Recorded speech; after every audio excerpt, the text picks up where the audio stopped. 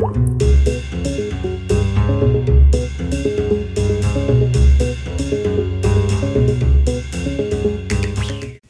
listening to the Long Overdue podcast. This is Denise, and we have Don, and Chris is here recording. He may or may not say hi. We're not sure yet. Hi. So this episode is actually the introduction to a new segment that Don and I will be doing that we are calling Do We Like Murder? Spelled D-E-W-E-Y. Do we like murder?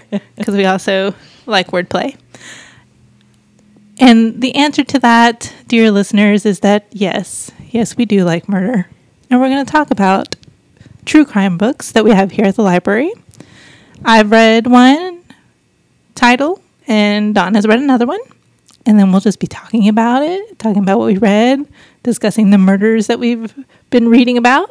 Because it's all fascinating. It is. Like, I mean, think about JFK. I mean, really, who's not fascinated with stuff like that? Yeah. So, just got to Yes. talk about it.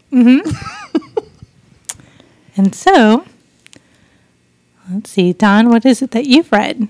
So, I read the book Scream at the Sky, and it is 5 Texas murders and one man's crusade for justice. And it's written by Carlton Stowers. So, it's in Texas. Yeah. So it kind of gives a good setting for us to all kind of understand what's transpiring throughout. This book came out in 2003, I believe is the copyright. Yeah, 2003. So it's a little bit older, but it was very fascinating. Okay. So it starts out with a murder of a young lady in Wichita Falls, and her name was Terry Sims, and she was staying with a friend, and her friend had to go back to work, and when she came home the next day, her friend was dead in her house. Whoa. And she knew immediately when she got home, walking through the house, that something was up because of the way the house was and everything. And they found her in the back room, and it was, I guess, a very brutal murder. And then there were 3 other murders that happened specifically in Wichita Falls. Oh. And it happened over a couple year period. I believe it was after the second murder, the guy who did it actually called in and confessed.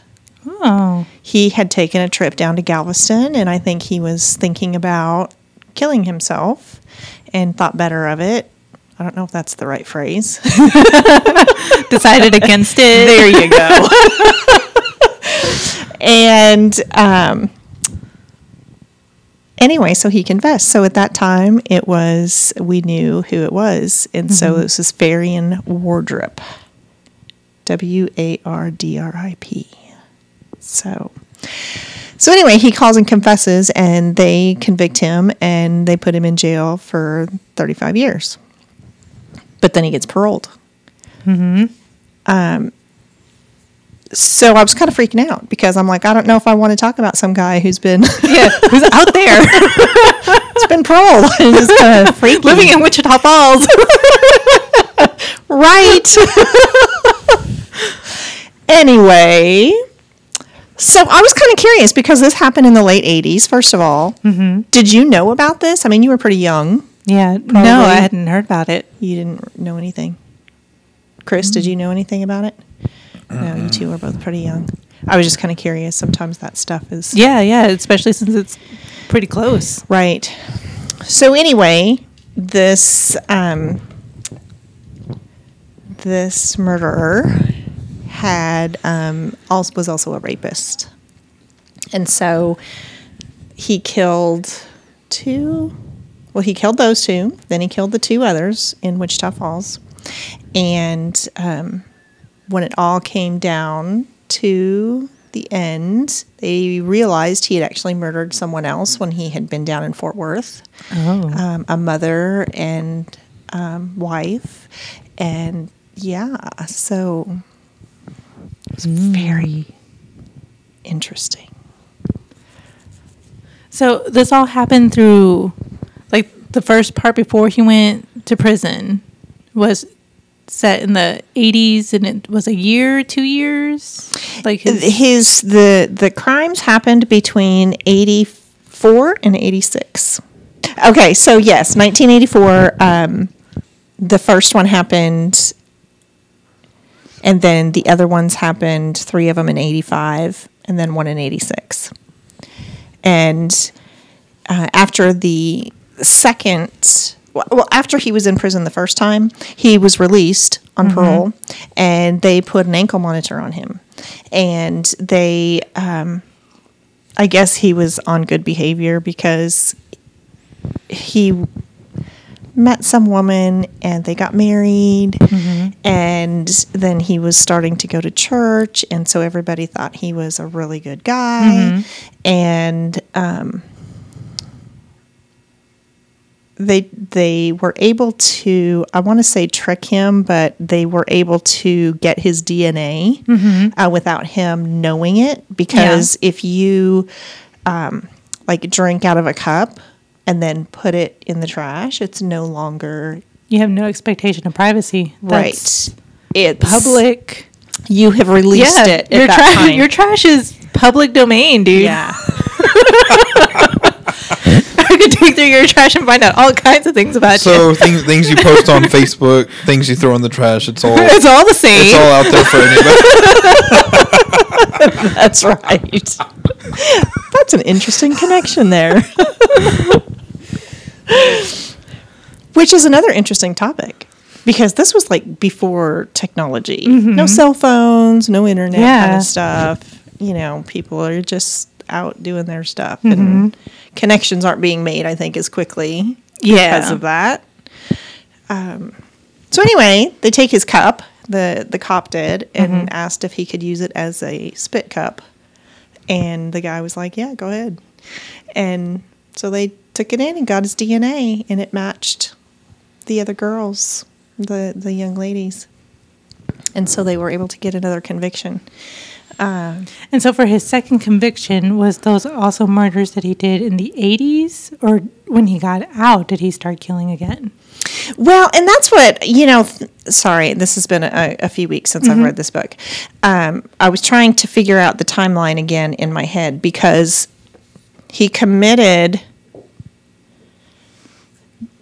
the murders, but he didn't really feel like he remembered it. He was able to talk himself out of the fact that, did I do it? No, they feel like it's this other person. And so he kind of talked himself out of being responsible and all that. So I think what happened is that at a certain point, he turned himself in for that one, but he had already committed several. Yeah. But he just didn't feel bad about those enough, I guess, or realize in his head that they were and attributed to him. And it sounds like he, at some point, he felt guilty enough to contemplate suicide. Right. And so before that point, he could have had so much guilt that he was just like, I didn't do that. Yes. Just sort of blocked it out. Yes. So very odd. Yeah. Anyway, he didn't commit any murders after, because he had his bracelet on or the ankle thing on. And so they were tracking his every move. He really could not go anywhere other than to work and to home. In church, right? So I don't believe he could go to the grocery store. He couldn't go anywhere unless it was in his little area of... Yeah. So all of the murders were very, very brutal, and they were not found right away. So there was a lot of decay, I think, in the bodies that were found. And forensic science at that time wasn't... I mean, it was a lot more advanced than it was like in the 60s and 70s, but it still wasn't... They could give you blood type. Yeah. You know, they couldn't really be like, oh, well, this DNA matches that. And say, oh, well, this blood type is the same blood type as that. Yes. And thankfully they had saved enough stuff that they were able to test the DNA. So when he had been arrested, or they were bringing him back up from Galveston after he had said that he had done that one murder, he was rambling in the car, just wouldn't shut up, and the police officers were, tired of him talking. But he happened to remember a name, or he spit out some name, and they must have, I don't know, they were documenting somehow, and that name got put in the file. And that's what got him convicted for the second time, because eventually it became pretty much a cold case file. Yeah. And they went back and they were looking at it, and somebody saw that name and started looking into what had happened and made connections that he knew her. And so that's how he brought himself down. Wow. Yeah. It's crazy. It is crazy. Yes? And police should always just let them talk. Yeah. Let them talk. Right. So what you're saying is there that he had done multiple murders, but he only confessed to one? Yes. That's really weird. Isn't it weird? It is It's very very weird. odd. Yeah. And it's hard because, the people who gave this author the story, per se, was one of the victim's sisters or family. So you don't know. It wasn't like he was telling the story and maybe what was going on in his head. Not that I would have believed it anyway. Right. So anyway, yeah. And were they all single ladies? Or was it... They were all single. They all knew him. Oh, And, okay. So it wasn't like a stranger murdered. Like they had some kind of connection to him. Yes, I think co-workers, one lady had worked in a bar and he would come in, and she finally, she actually had talked with her dad and said, what happens if you really don't like somebody, but you don't want to say no to them? You still want to, kind of be their friend, but the advice that he gave was not, I think he rethought what he should have said. I don't remember his exact words, but she was murdered right after that. So he felt very guilty about the advice he'd given his daughter. So I believe he took her home, and so he knew where she lived and got in her house. And he was on drugs. He did drugs and alcohol and was actually married, I believe. Yeah, it was weird. I wonder if that's how he could have convinced himself that he didn't commit these other murders. Was it maybe he was high? And so it was like did I do that or was I just high? Right. Was I hallucinating? Yeah. Yeah. Well, and he also had a lot of anger, and a lot of it stemmed from he said his wife, because she would get on him about a lot of stuff and yell at him, and, but then he also said that he had a really bad childhood, and they were poor, and he was picked on a lot. And then his brother at the end said that's a load of crap, because we didn't live in a 2-room house. We had a 2-story house, and you had 4-wheelers and all this other stuff. So we were not poor. And yeah, it sounded like they had very loving parents. Yeah. Which is kind of scary. Yeah. But man, drugs can do all kinds of things to you. That's so you could have been brought up true. in a great family with, supportive parents, and then start doing the drugs and Yeah. just lose it all. Yes. So when he was caught the second time, his wife, his current wife, the second wife, and obviously his congregation were all by his side. No, he didn't do this, and everything. And You can't argue with DNA. no, Yeah, You cannot. they found out wrong. So sad. What did I find out about him? He was sentenced to death for the 3 murders. Okay. Death row 3 times. But let's see. In 2008, a federal magistrate recommended that the death penalty be overturned because he received ineffective defense in his trial. Huh. Which I think is a load of crap. Uh-huh. Personally, I mean, who can argue with the DNA, right? Right. I mean, and he confessed to that other one. I guess he wasn't being tried for that one at the time. But in 2011, they reversed that. Let's see. Reversed a lower court ruling that ordered the state of Texas to either give Waldrop a new sentencing trial or agreed to giving him a life sentence. So they reversed that. So he is still on death row. I just looked it up. Mm-hmm. And he is...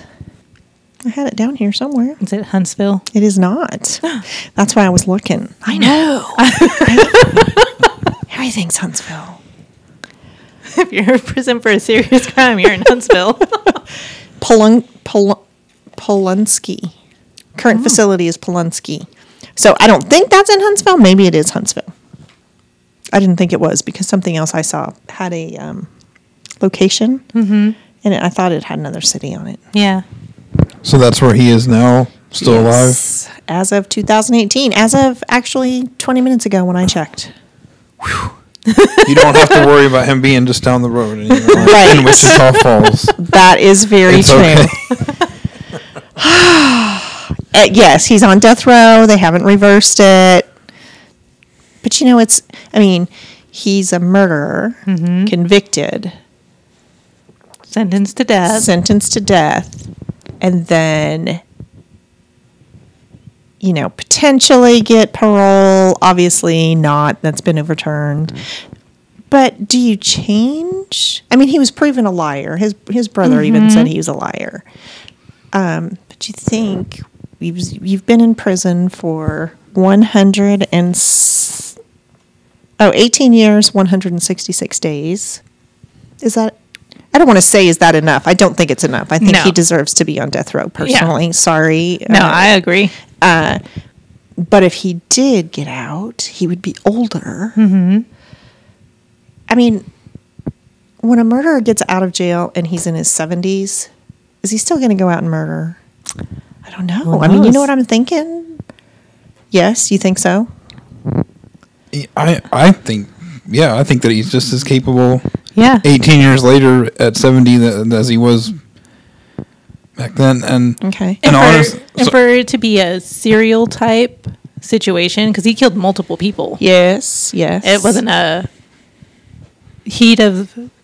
they Yeah. weren't crimes of passion. or Yeah, anything like that. yeah. Yeah. I mean, I think that, like I said, he deserves to be there because he did heinous things to these people. And, I mean, just for your consequences, I think Yeah. that's deserved. But it just brought up that other question of, which I think is a huge question of if prisoners can be rehabilitated or... Honestly, this is probably a discussion for another podcast, maybe another book or I don't something. know. I mean, this is But- like part of our... But just Yeah. the little bit that I know about prison and things like that is that a lot of times prison can actually make people worse. Oh, It doesn't correct anything. Yeah. very interesting. Yeah, that's probably true. I agree with that. And also, after being in prison for that long, they get into a type of mindset where they can't really function in the outside world because it's not structured Yeah. the same way. Mm-hmm. And so, a lot of times they'll go and reoffend so they can get sent back, which is weird and sad. Yeah. But being in prison for that long, just sort of changes you. But for something like this, where he was a rapist and then and escalated to murder, that's very ingrained. That's very psychosexual. I think if he was not monitored 24/7, he would have reoffended in some way. Exactly. Yeah. Right. Because they knew where he was every minute of every day. Yeah, I think if he could figure out a way to bypass that, or that he hadn't been monitored the entire time, I think he would have figured out a way. Well, and that's part of the thing too, is where he was living was in Archer City. And because it was like a different jurisdiction, they wanted to make sure he was back in Wichita Falls when they actually arrested him. And so the parole officer contacted him and said, we're going to be able to get your ankle thing off early. And so he was like all excited about that. And I was thinking, oh my gosh, he is probably thinking he can go out and just And do something. Yeah. Oh my gosh. Which is very interesting. He didn't murder his wife, even though she was like the whole reason that he claimed the whole reason that he was out there doing these horrible things was because of her. Yes. So But anyway. that would have been too obvious, wouldn't it? Yeah. That's a good point.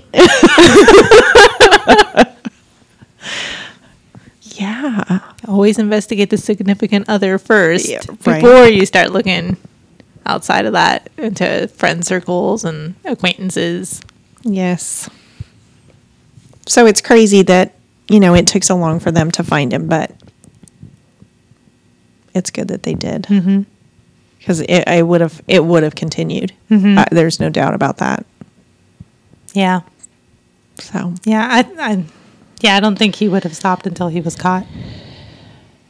Or someone stopped him.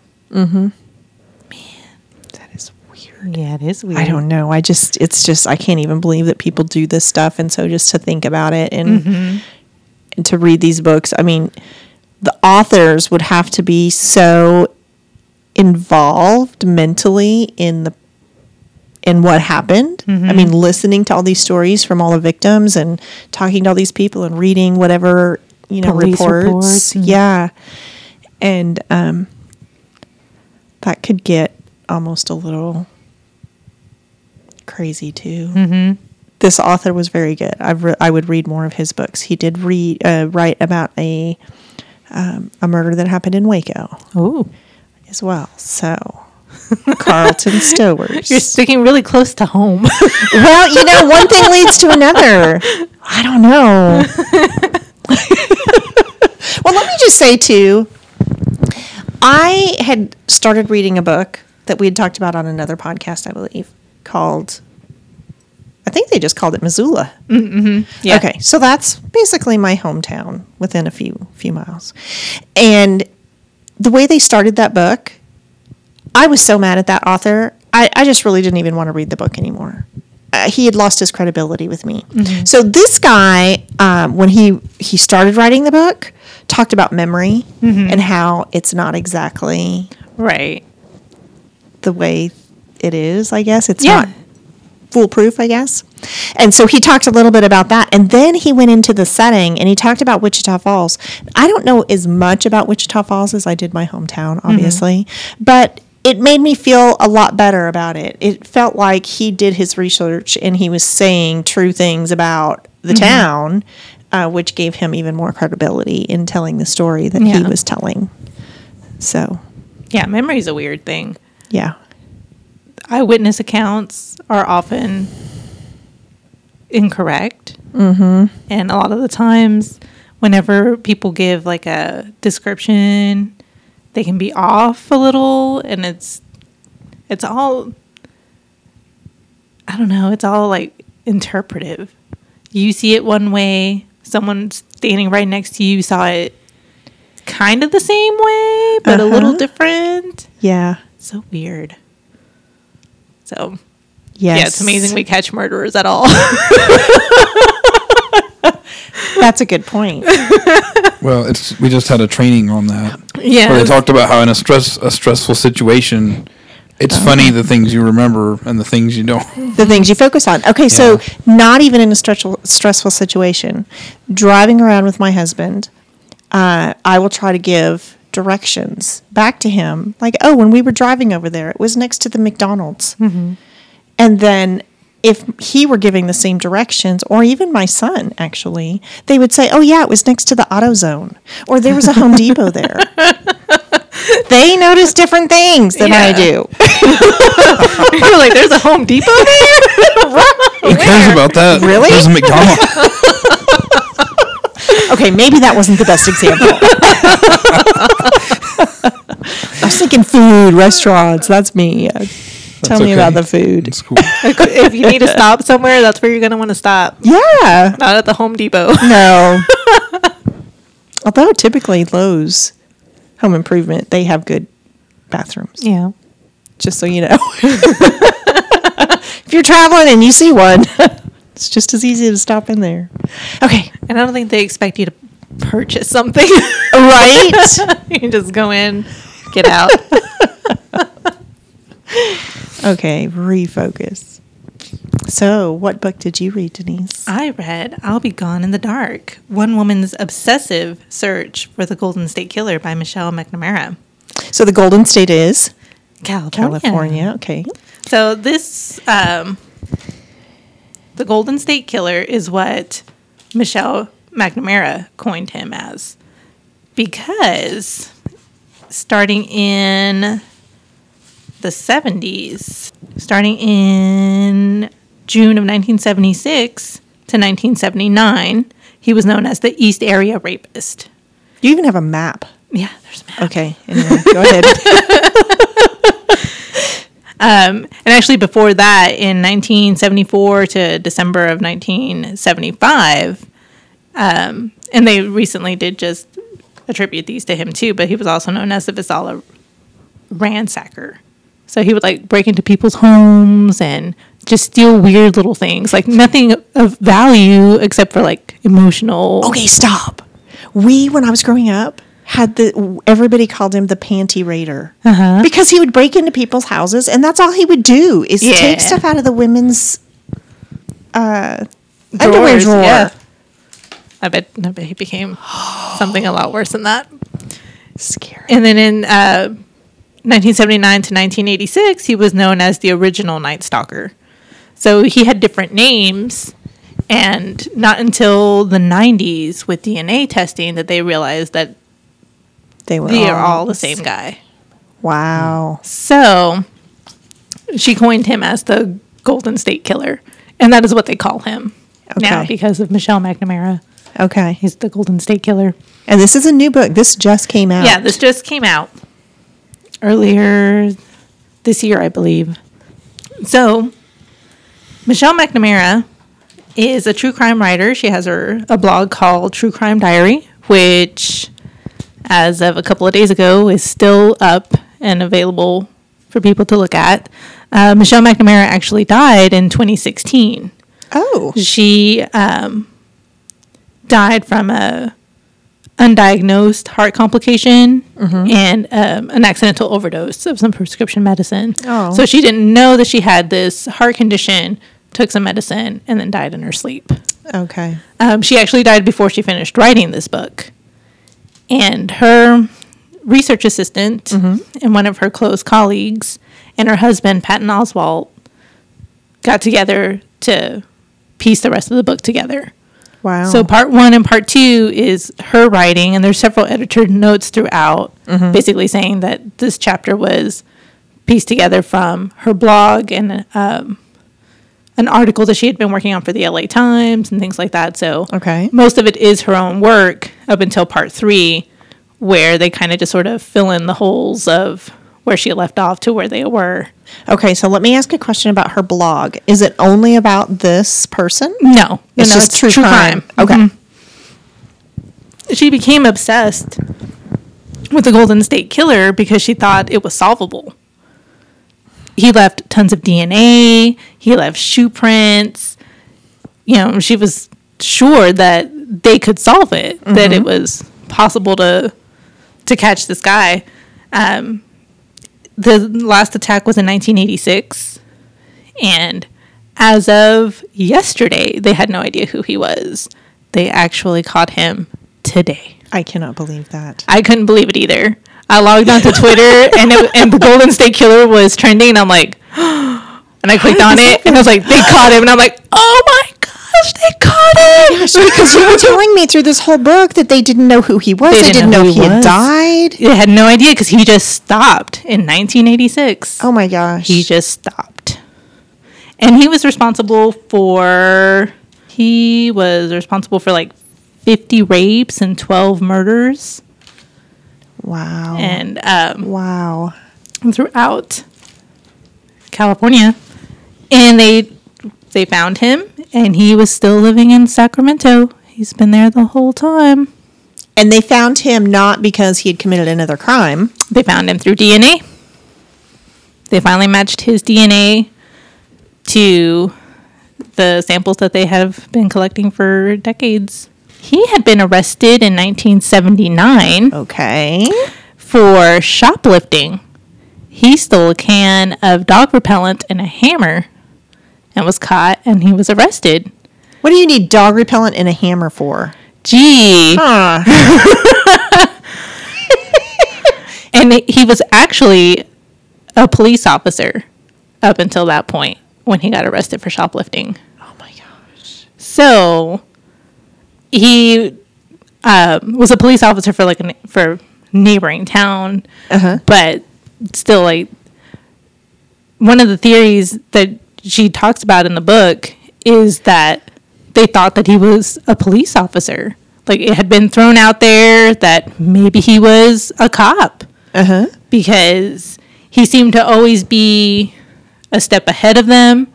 Or not necessarily a step ahead, but they'd be like, oh, we figured out this pattern, or we figured out that he's doing this. And then he would suddenly change what he was doing. Or he would move to a different county, like start attacking in a different county.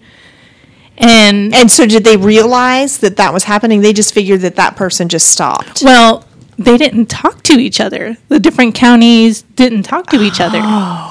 Okay. It was, oh, he's attacking here, and they didn't realize that this guy was the same guy from this other county. Mm-hmm. Because and up until the 90s, when they actually connected him to DNA, several of those police forces were still doubting that it was the same guy.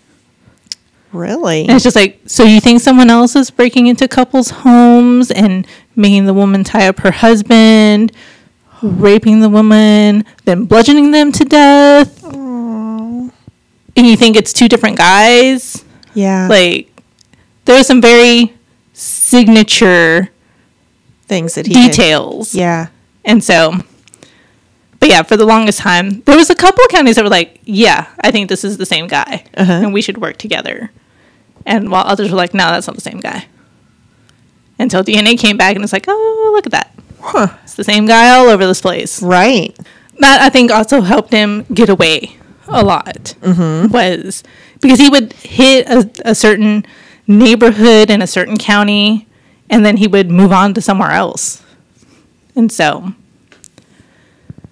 he knew that they wouldn't talk to each other. Yeah. Wow.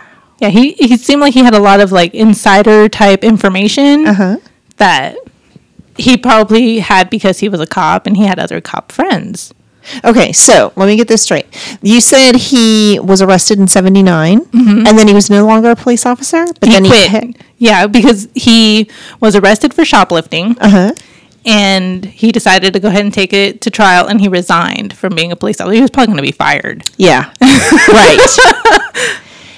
But, so what did he was still doing this through 86. So during that time, he just kind of probably knew what the pattern needed to be. Right.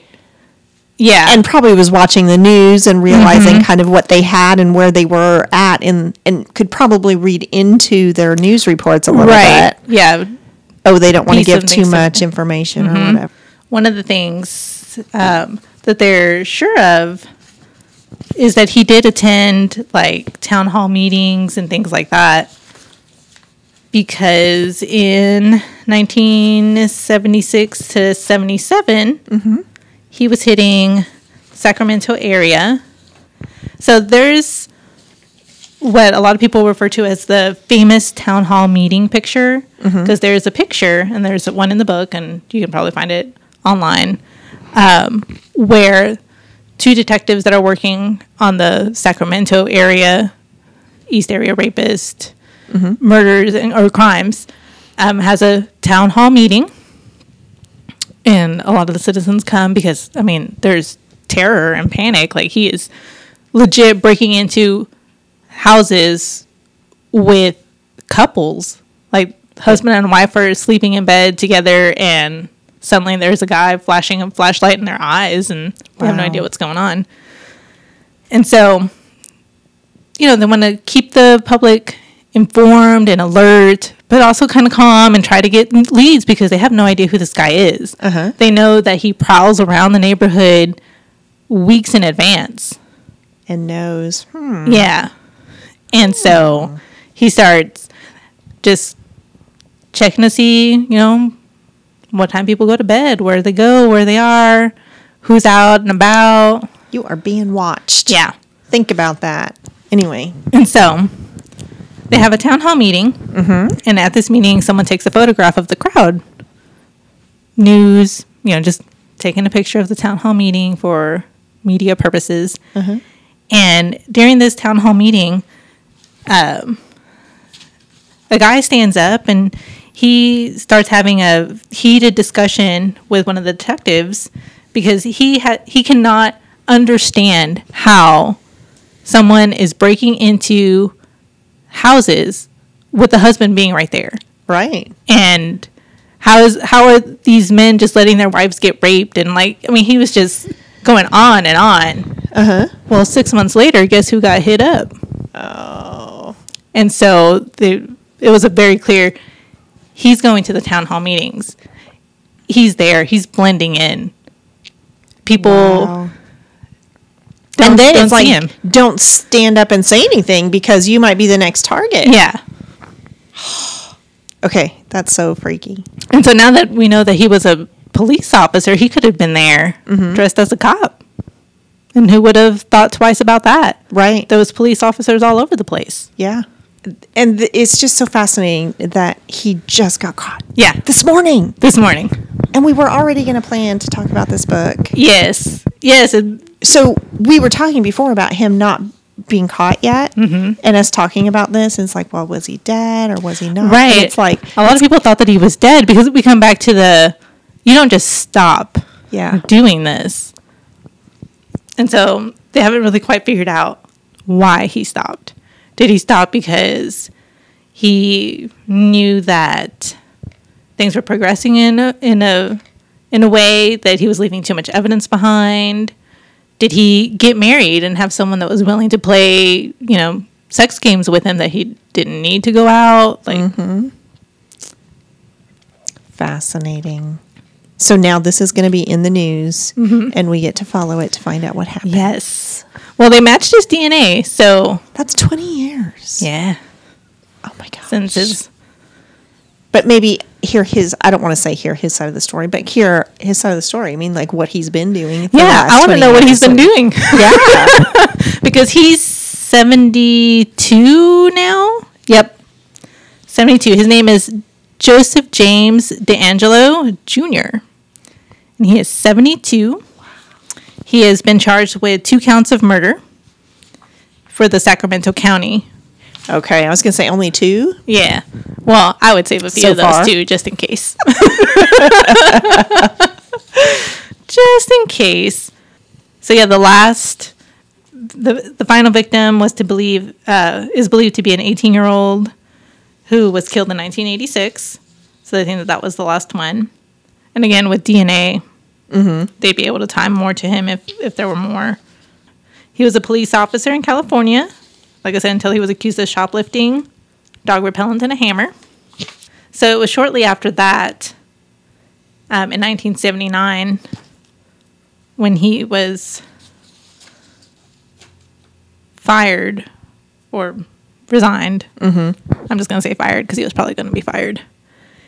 So he took the he took the case to trial. And the clerk testified that he found a hammer in D'Angelo's pants while they struggled in a back room of the store. He then tried to escape. Another clerk testified that he saw D'Angelo take a can of dog repellent out of the waistband of his trousers. So, he was sentenced to 6 months of probation and a $100 fine for, well, I mean, he was shoplifting. Right. Sometimes when you read things like that, it's just like, why did you let him go? I was like, well, it was shoplifting. He was charged with shoplifting. We didn't know. Yes, at that time. They didn't know. But, so he had also served in the U.S. Navy. Oh. So, and that was one of the other things, was that they thought that he had some kind of military training, because when he went from raping people, raping women, then he went from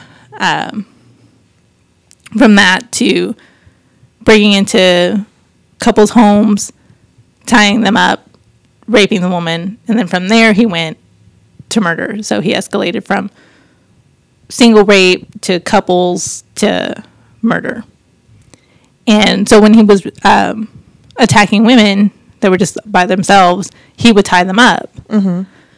He would often tie them up, untie, retie the knots until they were just right. Oh. And it was always some weird diamond knot, which is supposed to be some kind of complicated. Oh, yeah. And so they thought that he had military experience. And he did. Let me just say, I just had some flashback. I mean, you know how these memories come back in, and it wasn't anything specific, but when you said something about going into the home and tying up the man and raping the wife, I vaguely remember that, I don't know how, if I'd heard it on the news or if it was a conversation with my family, because I was 6 to 8. I mean, early 80s. So I probably would have remembered. And one of the things that he did when he would attack couples before he started murdering them, he would have the wife tie up the husband, and then he would get dishes from the kitchen and put them on top of the husband, and he would tell them that if he heard the dishes fall or anything like that, that he would kill the wife. Oh. So then they of course couldn't move because they had these dishes on them, right? And they were tied. So if the husband tried to do anything and knocked over the dishes, he would know. Oh my gosh. So he was doing stuff like that, which is just... That's horrible. Yeah.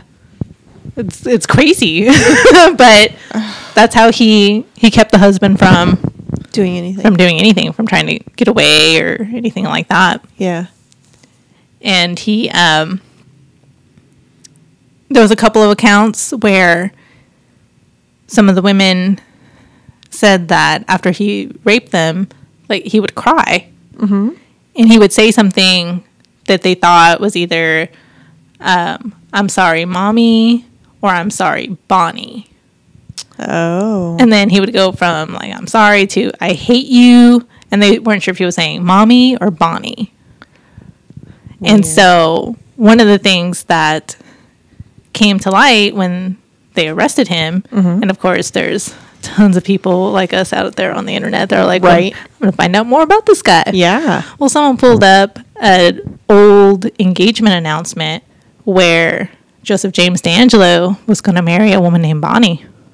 Oh. And so there was the engagement announcement in the paper, but when they looked at the records, there was no marriage license ever issued. Oh. So... Was she a victim, I wonder? No. No? Okay. But if he was crying and saying, I'm sorry, Bonnie, yes, or I hate you, Bonnie, sounds like he never got over the Bonnie situation. No, I don't think he did. No. I was actually telling Chris over lunch that one of the things that I find to be the most amusing is that throughout the book, it is mentioned that he is not very well endowed. Oh. And now that he's been caught, everybody knows that he's not well endowed. I'm like, ha! Didn't you say that was part of the evidence, like Yes. when they were talking to people? So the 70s were a crazy time. They were a crazy time. There's several times here where my notes are just, the 70s were a crazy time. So one of the cold case detectives that was working on the case that Michelle McNamara had contact with was talking about how when he was looking over the files and things like that, men were just eliminated for all kinds of reasons without really being investigated. Okay. And so one of them was that, there was this one guy that they let go because the sister's friend went skinny dipping with him and said that he was well endowed. Okay. So obviously not him. And I'm just like, frame of reference here. Right. And so he's just like, and so he was crossed off the list. Wow. I'm just like, the 70s, man, crazy time. Well, her sister's friend said. While they were skinny dipping. Yeah. We're not going to actually check out alibis or anything like that. Nah. Yeah. This is clear, solid evidence. Right. Do you have a comparison Yeah. that they went by that... Sorry, Chris. So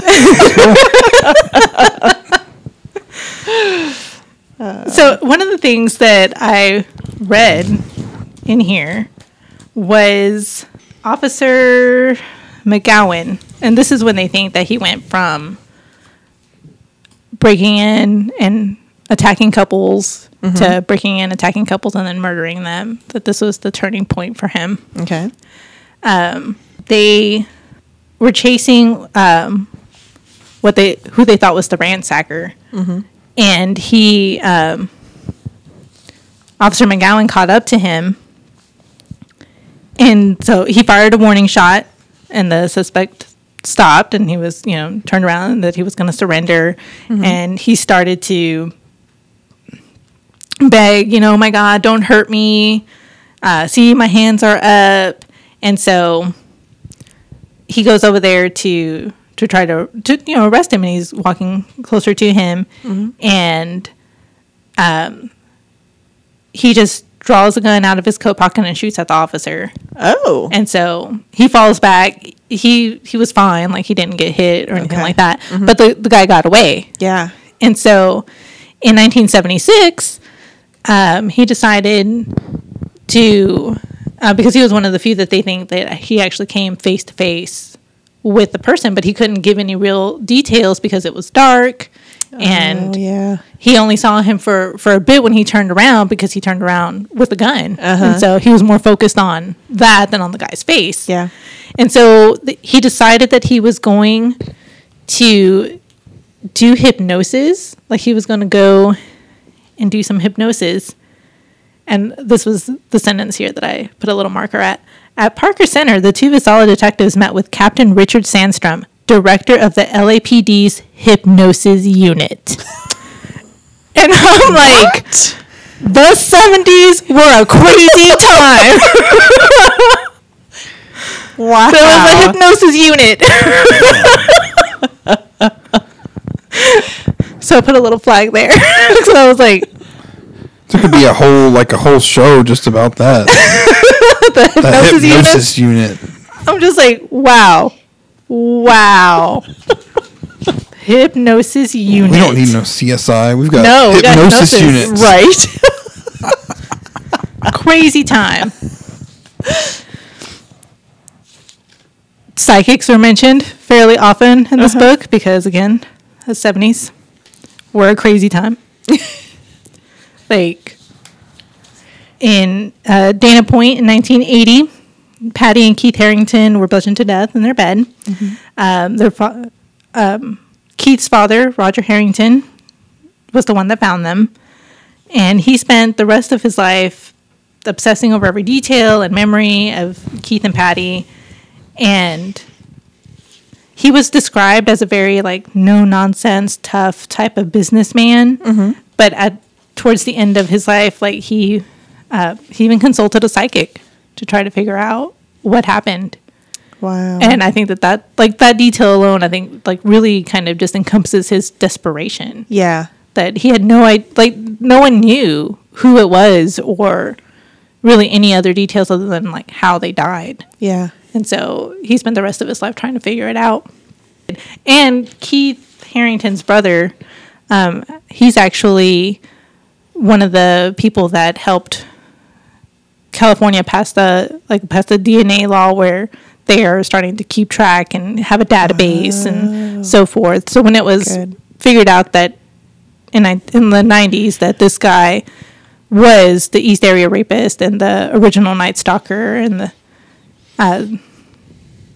again, like all these departments weren't talking to each other. Yeah. And so he lobbied and petitioned and had a law passed where people were getting DNA from people that were convicted and arrested and like keeping more of a database.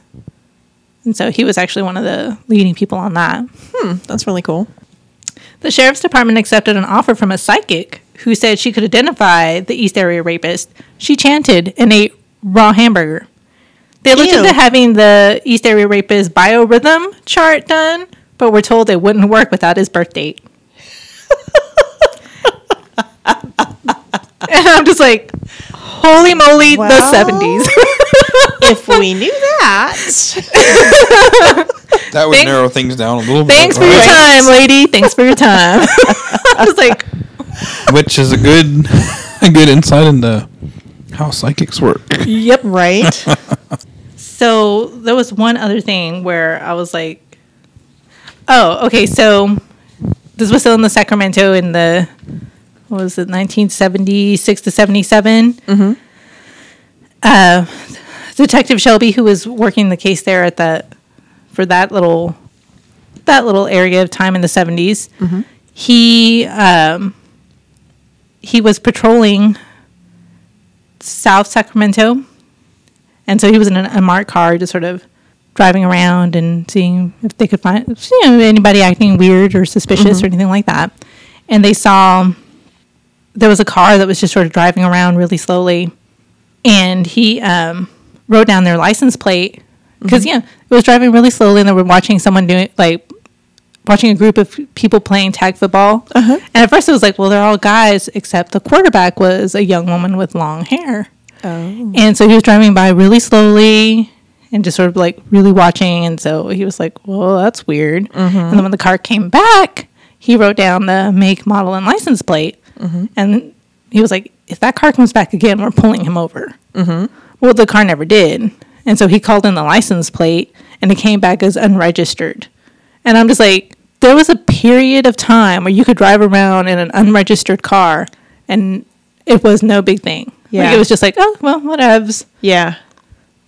Wow. I'm just like, but at that point, I mean, they wouldn't have been able to find him anyway because it drove off. well, he had written down the license plate and the make and the model the second time it came around. Right, but then it drove off, and so he called it in. By the time he got the information, the car was already gone. If it's unregistered, how do you find it? Well, exactly. Yeah. If it had been registered, they would have had a name and an address that they could have just gone to. Right. And so, like, but to me, I'm just like, that is so weird that there was a time where you didn't have to register your car. And now you do. I'll keep that in mind every time I'm like, oh man, I gotta register my car. And so also during this time period, the police had a suspect that paid the DMV for women's registration information, then followed them in his car. What? The DMV just sold women's information because some guy came up to the front desk. Oh my God. And was willing to pay for it. How did people survive in the 70s? What the heck? Right. So, and once the police eliminated the guy, well, they eliminated him for whatever reason, but then they got the DMV to stop selling private information. Well, good for them. I mean, I'm just like, kind of common sense here, DMV. Did this other dude do stuff? I mean, Not that she mentioned. okay, anyway. But yeah, I'm just like, Not that we know of. yeah, not that we know of. And the 70s were a crazy time. That we do know. If he did, they never caught him, right? They never caught him. Yeah. I was just like, oh my gosh. It's like, you did what? You just, okay, sure. Oh, yeah, women? Of course. Did from 18 to 25 with brown hair? Here you go. Here's the whole list. Some addresses, too. Why not? What could possibly go wrong? Oh, dear. Yeah, just stuff like that. That I was just like, holy moly. The 70s were a crazy, crazy time where people just got away with stuff all the time. Well, yes, that's probably very true. What, or do you think that this blog and her book and her notes influenced the police investigation at all? Oh, I think that I truly believe that this book helped solve this case. Really? A lot of the things that she talks about, like when she's talking about her and the more present tense, she's communicating with the cold case detectives. She's finding out things. She's sending it to them. Like a lot of times, so what she's talking about is she's like, "Oh my gosh, I have this, I have a lead," and so she'll email them, and the cold case detective is, he's always really nice to her, and he's just like, "Yeah, we looked into that," but she was always sending him things and always continuing to investigate. But I think one of the main things about this book that helped catch this guy is that it's been 40 years.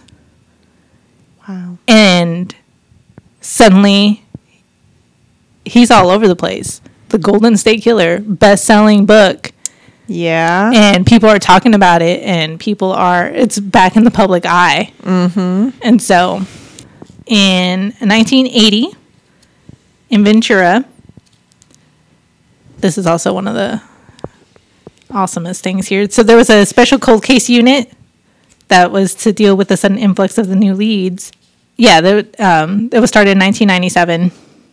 So the DNA happened, and so they were getting all these new leads. Oh. And so they started a county-wide law enforcement unsolved element. What? You want to know why? Because it spells clue. And what was that for? For cold cases. Agents of Clue. Yep. County-wide law enforcement unsolved element. Unit.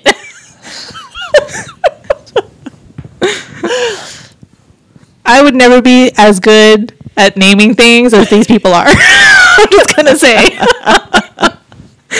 We really want the acronym to be CLUE. What? Where do we need to put that? Clever. So, investigator Larry Poole was transferred into CLUE from the Sex Crimes Unit in February of 1998. The reason I'm mentioning him is because he was probably my favorite out of all the police officers that were mentioned here. Because he seemed like he was probably made for cold cases. He never worked undercover. It was hard for people to imagine that he could. And this was my favorite part. He once interrogated a serial killer on death row in another state about a missing woman in Southern California. That the police suspected him of killing. So Poole suggested that the killer tell him where to find the body. It was the right thing to do. For his conscience, for the woman's family. The killer began mild negotiations, remarking about the better conditions in California prisons. Maybe a transfer could be negotiated in exchange for information. Poole organized his papers and stood from the table. "You'll die here," he said, and walked out the door. And I'm like, I love you. Yeah. Not playing this game. Yeah. He was just like, meh. Yeah. So he was probably my favorite. And there was a lot of really good detectives throughout this entire book. There was one, though, that I had a couple of notes that had expletives in it. Because, so Larry Crompton was a detective that worked on, there were so many different detectives because there was so many different areas and so forth. And again, they never really talked to each other until it was all put together, and then they had to form Clue. They got a clue. But Larry Crompton, who worked on some of the cases, he wrote a book called Sudden Terror, and it was about the East Area Rapist. And there was one of the survivors that I think she calls her Kathy, but I don't think that's her real name. I think that's just a pseudonym. Okay. She does that a lot for people that survived that don't want their names out there. Yeah. She has pseudonyms for them. But he describes her demeanor during the police interview as almost seeming as if she's reliving the ultimate turn on. And this is how he writes about her. Like, he writes about her, details about her life, like very personal details about her life that he has no business sharing. He says he feels sorry for her husband and son. The other detective was writing this stuff about... Yeah. Oh, my gosh. One of the detectives wrote a book called Sudden Terror about the East Area Rapist. And this is how he was describing one of the victims. And he rates her looks against other victims favorably, but still. Yeah. Oh, my gosh. His portrayal assumes that there's only one way to respond to a violent sexual attack. It lacks compassion and understanding. For example, he describes derisively how she told police that she asked for a glass of water first when the East Area Rapist demanded that she'd filleted him, without considering that for a terrified victim, a plea for water could be a stalling tactic. And I'm just like, wow. Wow. So you went from, I really like this guy, to... Well, this was a totally different guy. Well, that's what one detective is, he's the good one. I love this guy. And I'm just like, oh, man, yeah. Yeah, my little note here about him. How did his book sell? I don't know. I don't know if his book did sell. But, it's an older book because it came out, I think, before they connected everything. Okay. But, yeah, I was just like, oh, my gosh. I couldn't believe that that's how he would talk about her. Yeah. And I think that... And to put it in writing for everybody to see. Yep. And she was furious, of course, about it. He chose to call her Sunny, like, instead of... That was her pseudonym. And I'm just like, wow. Right. But there is so much information in the book. The part that wasn't written by her, the part 3 that her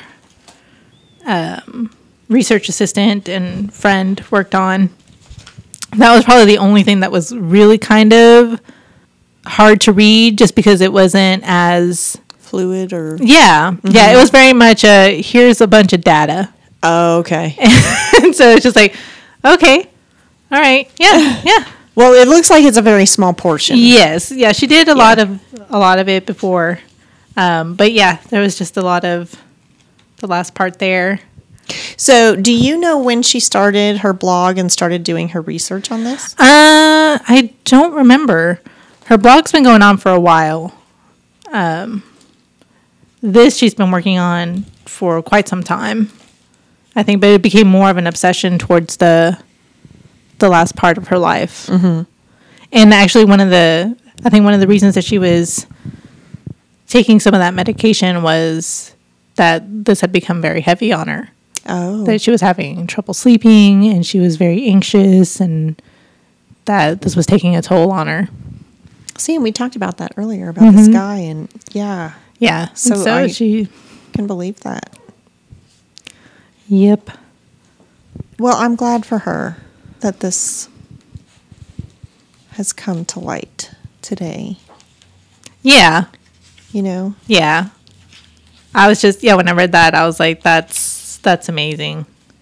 I wish she was here to see it. Right. Mm-hmm. And that other guy's the dad. Yeah. Of that family. Yeah. Richard Harrington. Yes. Yeah. So one of the things that they thought was a part of his killing spree, but they couldn't piece it to him, was that a couple in Rancho Cordova in Sacramento was out walking their dog, and they were just shot. Like, someone just shot them in the street. And so some of the police officers thought that it was related, that maybe they had stumbled across the Golden State Killer while he was prowling. Oh. Mm-hmm. And for some reason decided to kill them. Because for the most part, like, several people, this was the other thing, also 70s, weird. There's someone out in my backyard prowling around. Hey, buddy, what are you doing? Right. And then he runs away. Uh-huh. And it's just like, police? No, let's not call the cops. I'm just going to be like, hey, you, what you doing? Yeah. Looking into my neighbor's window? Sup? And I'm just like, are you crazy? He's like, call the cops. And so he would just run away. So this was kind of a weird thing that he would shoot these people. Right. Just like they caught him prowling, and so he shot them, when most of the time he would just take off running. So, curious question. Did he do anything in that area after he shot those two? Yes, I do believe that he did. Now, with knowing who he is, and the fact that he was a police officer, in the neighboring town from where Rancho Cordova was, the guy that was killed, Brian Maggiore, he was a base police officer at Mather Air Force Base, and that was a neighboring town of where he was a police officer at. Okay, and then he was in the military too, so yeah. So connection. now they think that maybe he recognized him. And maybe he was all like, hey, Joe, what's going on? Right. And he didn't want to give up his strategy for that. That's ridiculous. Well, and how would he explain? Like, Yeah. What are you doing? Certainly not looking into this window. Yeah, Like, exactly. how are you going to explain? And also, even if you do give a reasonable explanation and then someone gets attacked, Right. how's this Air Force police officer not going to piece that together and be like, hey, you know who I saw that was really weird? You remember that guy? Maybe we should tell the cops about that. Right. So now I think that maybe that's why he killed them, was that they did catch him prowling and recognized him. Wow. The thing I love about the map that's in front of this book is that it tells you, like, who was attacked, or who was murdered where. So, yes, his DNA matched. Also, today is DNA Day, which I think is amazing. Really? Yeah. Yes. All kinds of connections today. I know. Huh. So crazy. So crazy. At the end of so the book has a foreword, has an introduction by Gillian Flynn of Gone Girl fame. Has an afterword by Patton Oswalt, who was her husband. Okay. And the very last thing in the book, Letter to an Old Man. And it is the perfect way to close the book. Like, she wrote a letter to the Golden State Killer and basically saying that she's sure that his time is up. That someone's going to come knocking on his door and that he's going to be caught. That she's sure of it. All right, so that's just all too freaky. Okay. Yeah. You win. That was pretty cool. It was so much. So is one copy in our library going to be enough? I don't know. Everybody might want to read up on the Golden State Killer. Especially Michelle's book. I'll take out the note that has the expletive on it before I put it back on the shelf. It's all marked up with bunnies and happy. Yeah, I've got tons of little bunny markers on here. Like little Post-it note shaped bunnies that Yes. I put to flag I was important actually wondering parts. if you were going to take a picture of that and use it for. I do. I've already taken a picture of that because I've had to show people. I just finished this book. Look at this thing. Some of it is just the way that she wrote something that I thought was amazing, and other things was like hypnosis unit. Right. What? Where do I get a job there?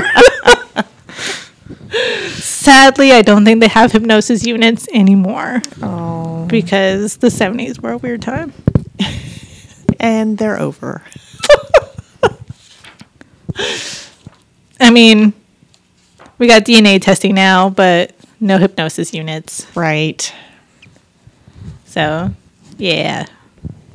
Just a lot. She also talks about how she became hooked on true crime was that there was actually an unsolved murder in her neighborhood. A teenage girl was killed in a dark alley. And that's kind of what sparked her interest in true crime. Mm-hmm. And she talks a little bit about that. She also talks a little bit about her relationship with her mom. And her mom was a little distant. They were as close as they could be, but she always felt like there was kind of a distance there. Mm-hmm. And not that they had a bad relationship or anything like that. They just weren't as super close, I think, as she would have liked. Yeah. But there was also like 11 kids. So Yeah, that could do it. she had a lot of kids. So she does talk a little bit about herself. She talks a little bit about Patton Oswalt. And he sounds like a really great guy, like very supportive of her.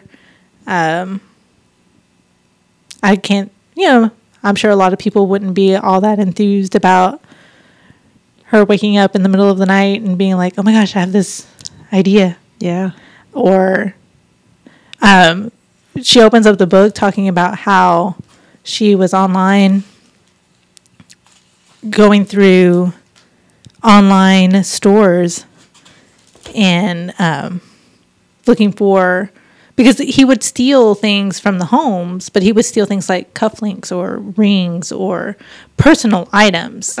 He wouldn't take, and that was kind of the thing about the scenes where people would come, like the police would show up, and I think in one scene he had dragged the TV out into the backyard and then just left it there.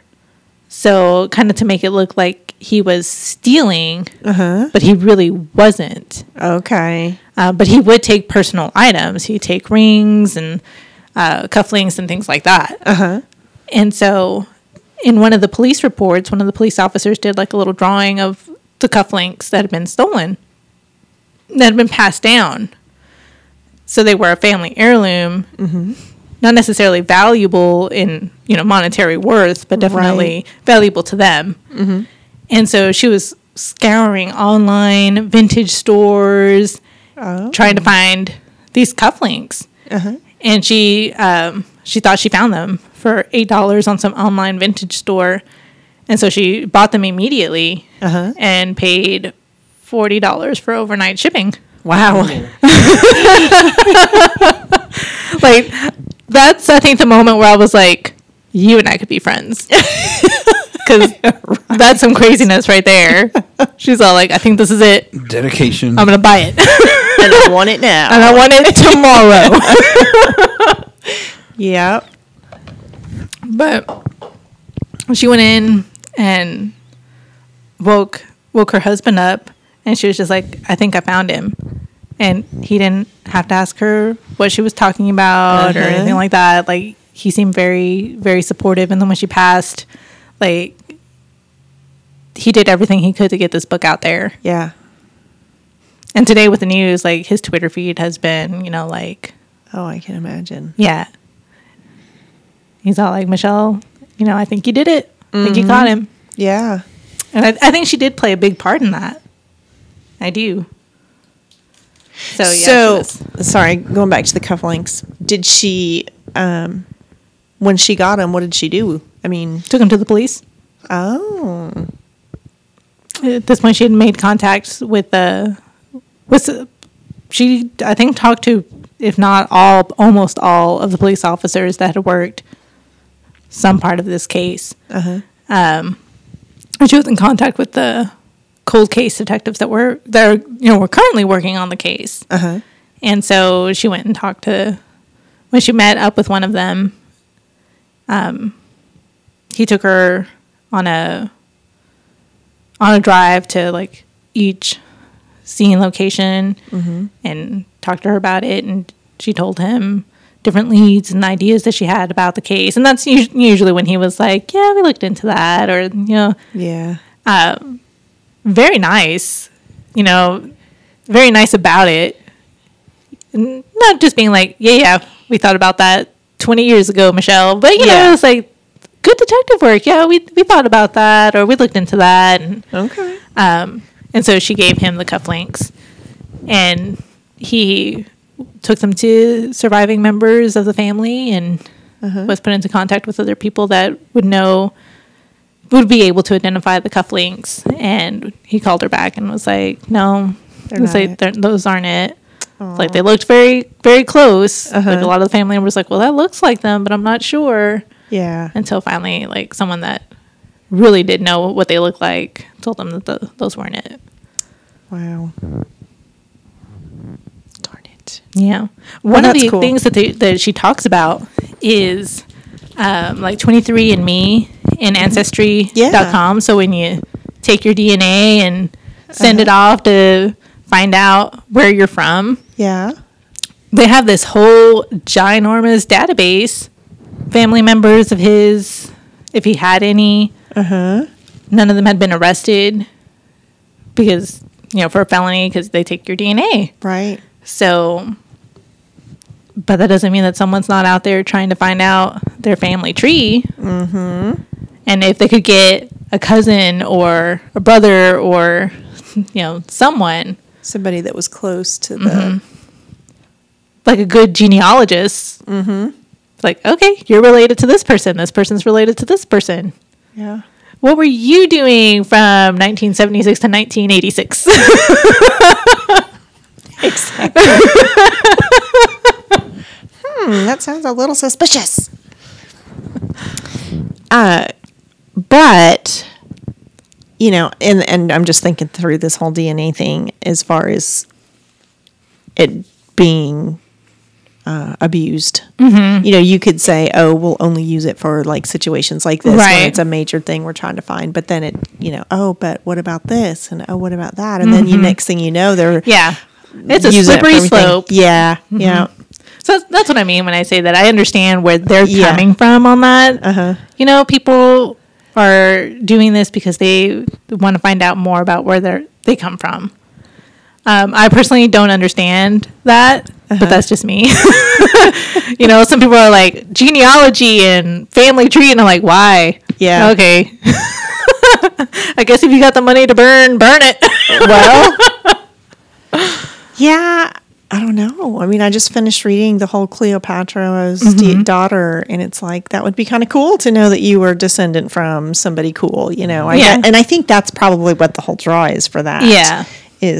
Am I related to anybody famous? Yeah. Yeah. So, well, this guy's now famous. Yeah. Not for the reason he would want to be. And maybe that's what we want to know, too. Did we have any crazies in our family?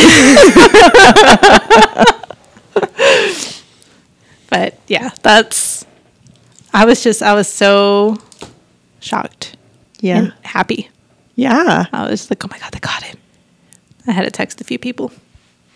I love it. There was one woman who she and her teenage daughter were having like awful mom-daughter time. Like they were fighting all the time, and the teenage daughter decided that she was going to run away, and so she was crashing at a friend's house, and she called her mom to see if she could go and pick up her swimsuit because it was summertime, and her mom was like, no, just trying to set the boundaries that their counselor had suggested. Mm-hmm. And so the teenage girl like flips out on her and, says some horrible things to her and says, why don't you just get out of my life? And then the next day she gets a phone call that she's got to come home because her mom was dead. And I cannot imagine like living with that Right. for the rest of your life. That the last things that you said to your mom was, get out of my life. Yeah. Mm-hmm. So there's a lot of things like that throughout the book that I'm just like, that's some hard stuff right there. Yeah. One of the few victims that was a single woman and home that was bludgeoned to death. Because at this point he had been targeting couples. Mm-hmm. The husband was actually in the hospital. Like he'd gone to the hospital for something. Like I don't remember what it was. I don't even know if she really said what it was. But he was at the hospital and he was going to stay there overnight. So he normally would have been home, but he wasn't. And so the wife was attacked, and the police, suspected him at first. It's like, because, that's kind of the perfect alibi if you're going to have your wife killed. Right. That you're at the hospital. Yeah. People, nurses, doctors seeing you. And so, Yeah. and his brother was actually in the police academy. And so he was tasked with cleaning up the crime scene after it was done. Oh. Him and his fiance, who was about to become a nurse practitioner. Mm-hmm. So two people that could, just be like, very clinically, let's get this done. Yeah. And we'll process the emotions later. Yeah. And so they cleaned up the scene. A true testament to how well Michelle McNamara writes. He cleans up the scene, and they're very precise about it. And when he gets into his car to drive away, that's when he starts getting emotional about it. Mm-hmm. Looking at the house and realizing that his sister-in-law was dead. And, Yeah. as a police officer, he's also like, the main suspect's going to be my brother until they know otherwise. Mm-hmm. And that chapter ends with him saying that he has to go and to the police and talk to the CSI guys because they had missed something that he had found. And she ends the chapter with revealing that it was a part of her skull. Oh. And so he was taking it to the crime scene people. And I'm just like, that is hard stuff. Like, I was just like, man. No kidding. And then he, like, after the funeral, he's sitting down with his brother and he's talking to his brother. And, his brother's crying about the loss of his wife and that the police think that he did it. And he just looks him straight in the eyes like, did you? And he's all like, no. Mm-hmm. Yeah. And he believed him. He believed his brother. And it was true. He didn't, but Right. at this point they hadn't connected everything. Which is makes me think that his brother was a cop, and then why was he targeted? Was that why he was targeted? Because of his brother being a cop? No, it was the neighborhood. It was just random. When he would hit a neighborhood, the houses were close together. It was always like here and then a couple of blocks over. He would hit this house, and then a couple of blocks over, a street over, he'd hit that house. And they were, so they were close in time, close in area and proximity. So, just curious, did they lock their doors? I mean, At this time period, when a lot of times they did not. Okay, Like, that's what I was Keith and Patty Harrington, when Keith's father went over there, and he's the one that found their bodies, he was expected for dinner. Mm-hmm. And so he shows up, both their cars are there, but the door's locked, which is odd. And I'm like, so he gets the key and opens up the door and goes in, and nothing looks amiss. Like nothing looks wrong. And so he thinks it's weird that their cars are there, but where are they? And he was invited over for dinner. Yeah. So for them not to be there, that was kind of odd. So he walked around the house, checking on everything. And he almost walks past their bedroom. But then he looks and he sees that there's a lump in the bed. And so he goes and he pulls back the comforter and he discovers their bodies. Oh my gosh. Wow. And so yeah, it was like a time period when people didn't lock their doors. The DMV sold your personal information. It's all willy-nilly. Yeah. It was ridiculous. But throughout a lot of my notes are like, the 70s were crazy. How did anybody survive? Yeah. It's like, gee, there's a serial killer. I would, well. All the things you can get away with in the 70s. So what's your next book, Denise? I don't know. You're still processing this one? Yes. Yeah. I can imagine. It was really good. It was really, really good. Very, very timely. So Yeah. I don't know what my next book is either. It'll be a surprise. Okay, so that was us answering the do we like murder question. No, we don't like murder, but yes, we do like murder. Murder the genre. There Yes. you go. Not the actual Not act, the act of of murder. murder. Right. As you obviously demonstrated in your conversation. Yes. I never got the impression that any of you enjoyed reading about what was done to these people. So if our audience had any question, Yeah. there you go. Maybe it's more of the detective in me. Yeah. I think that's really one of the big things about the genre that I like is the detective work. Yeah. And people solving these cases, Yeah. and survivors. It gives me hope. Like to hear a survivor talk about their story and making it out of this horrible situation. Well, and it doesn't just happen to that person. The victims are also the family members and the people who are left behind, because it does affect them in so many ways. Yeah, there's just a lot about the genre that I really like. So Dawn and I are planning on doing this segment once a month. That's the plan. Yeah. Yeah. So occasionally you'll see on the Long Overdue podcast, Do We Like Murder episode, and that'll be Dawn and I talking about murder. True crimes. Well, we hope you've enjoyed our talks. Hope we didn't spoil too much. Well, I guess they probably should have already known. Anyway, it's still worth reading. Oh, yeah. Yeah, I only talked a bit about, there's a lot of notes here.